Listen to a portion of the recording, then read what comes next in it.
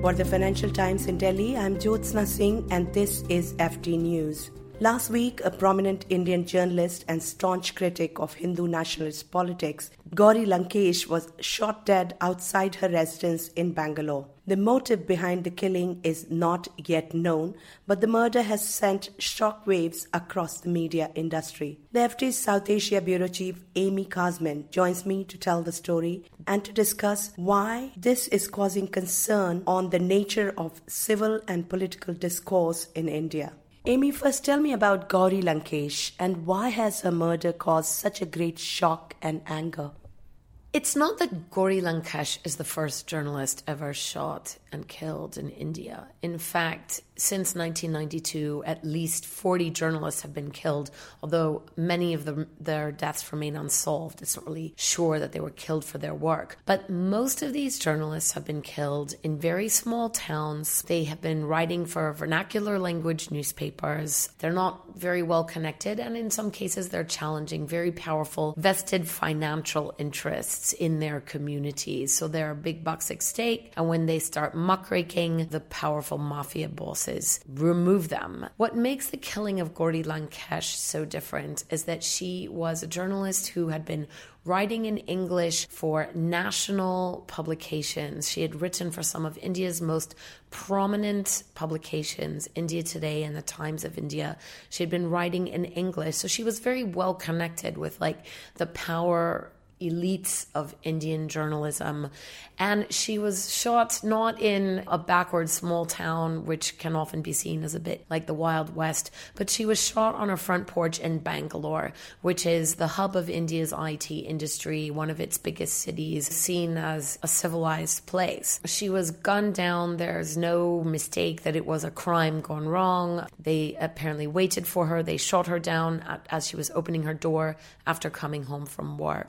It's also important to note that she was the daughter of a very prominent writer in the state of Karnataka. He was a Kannada language writer. P. Lankesh, he himself was a muckraking journalist. So she was very well placed in society and she was plugged into the most elite publications, and yet whoever did it had no hesitation to mow her down. And I think that has just really dismayed so many people who feel that if they can take down Gauri Lankesh, whoever they are, nobody is safe. Her death has provoked extreme reactions from within the local media, and some are blaming it on her leftist ideological agenda and political activism.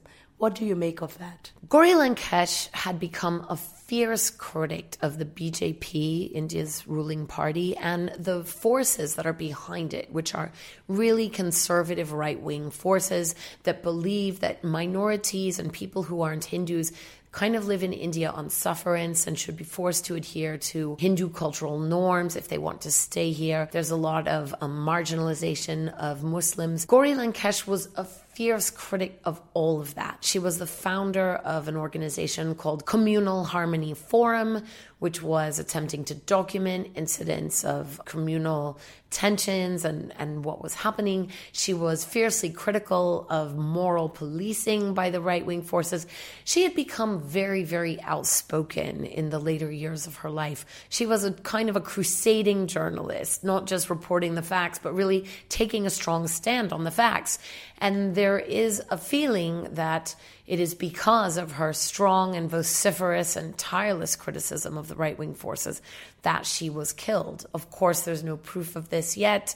The police are investigating, but I think within the journalist community, there is this strong assumption that that is what lay behind her death. And it has absolutely just dismayed people who think that this is not just a killing against her, but it is an attempt to send a warning to every journalist that if you take a stand and if you complain too loudly and if you are too strident and if you are too far against the kind of right-wing Hindu dispensation, that this too could be your fate. So people have really interpreted it as a message to the entire journalist community and an attempt to intimidate the media, an attempt to keep the media in its place and show the media its place. All political parties, including the ruling Bharatiya Janata Party, have denounced the killing of Gauri Lankesh. But why is pressure piling up on social media for Prime Minister Narendra Modi to unfollow the abusive trolls who go after anybody, be it journalists or academics, who happen to disagree or question the government or its policies. In the aftermath of Gauri Lankesh's killing, what was so disturbing to see is how some people from the media and from the, and some right-wing groups actually came out and started celebrating her death, saying things on Twitter that she had it coming to her. And there was one disturbing tweet which said, "Finally, her deeds have come to haunt her. Amen." I mean, this is just so hateful and vitriolic and disturbing that anybody could celebrate the death of another human being, even if it was a human being that they really disagreed with politically, and to kind of suggest that because she had opposing views to the ruling dispensation that her killing was somehow justified. It's beyond disturbing. It's absolutely unnerving. So there was a lot of this, and then really the BJP was forced, I think, to come out and publicly denounce the killing. And not only were they forced to come out and denounce the killing, one minister was forced to come out and denounce these open BJP supporters who were celebrating the killing, and to say, this is not our culture, this is against Indian values. I denounce those people who are celebrating her death. So I think this killing has opened up a lot of debate about the nature of what's going on in the Indian social media space, where people are celebrating blood-curdling murder as if she had it coming because they disagree with her politically. So it's really a reflection of the total breakdown of civil political discourse in this society. The debate around the Prime Minister and who the Prime Minister Modi follows on Twitter is an important element of that. It's been documented in a book called I Am a Troll about the way that the BJP has a very active social media army, which is deployed to kind of fill the social media space, sometimes with positive messages, praising the Prime Minister, praising his programs, praising everything that he does, and at other times kind of piling onto those who are critics of the government. There are some accounts which are known for being extremely vitriolic, for making death threats and rape threats against journalists who disagree with them, and many of these individuals are followed by Prime Minister Modi.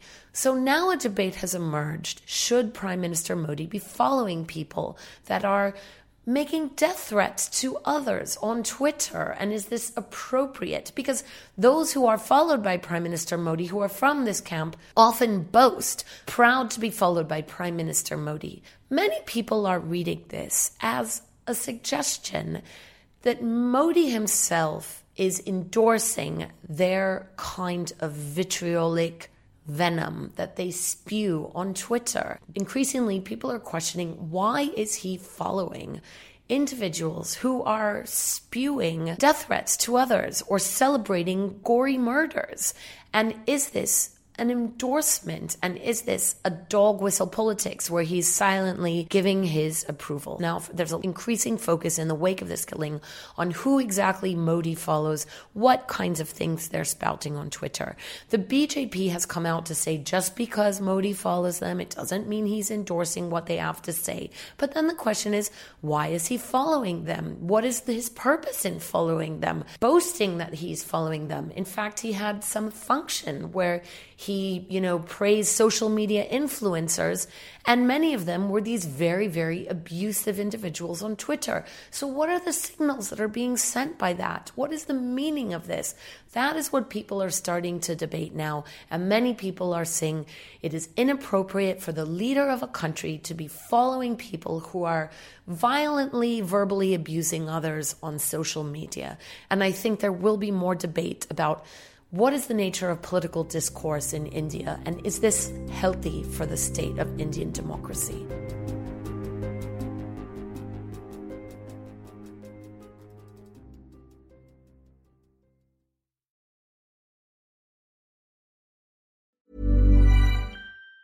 Planning for your next trip? Elevate your travel style with Quince. Quince has all the jet-setting essentials you'll want for your next getaway, like European linen, premium luggage options, buttery soft Italian leather bags, and so much more. And it's all priced at 50 to 80% less than similar brands. Plus, Quince only works with factories that use safe and ethical manufacturing practices. Pack your bags with high-quality essentials you'll be wearing for vacations to come with Quince. Go to quince.com/trip for free shipping and 365-day returns.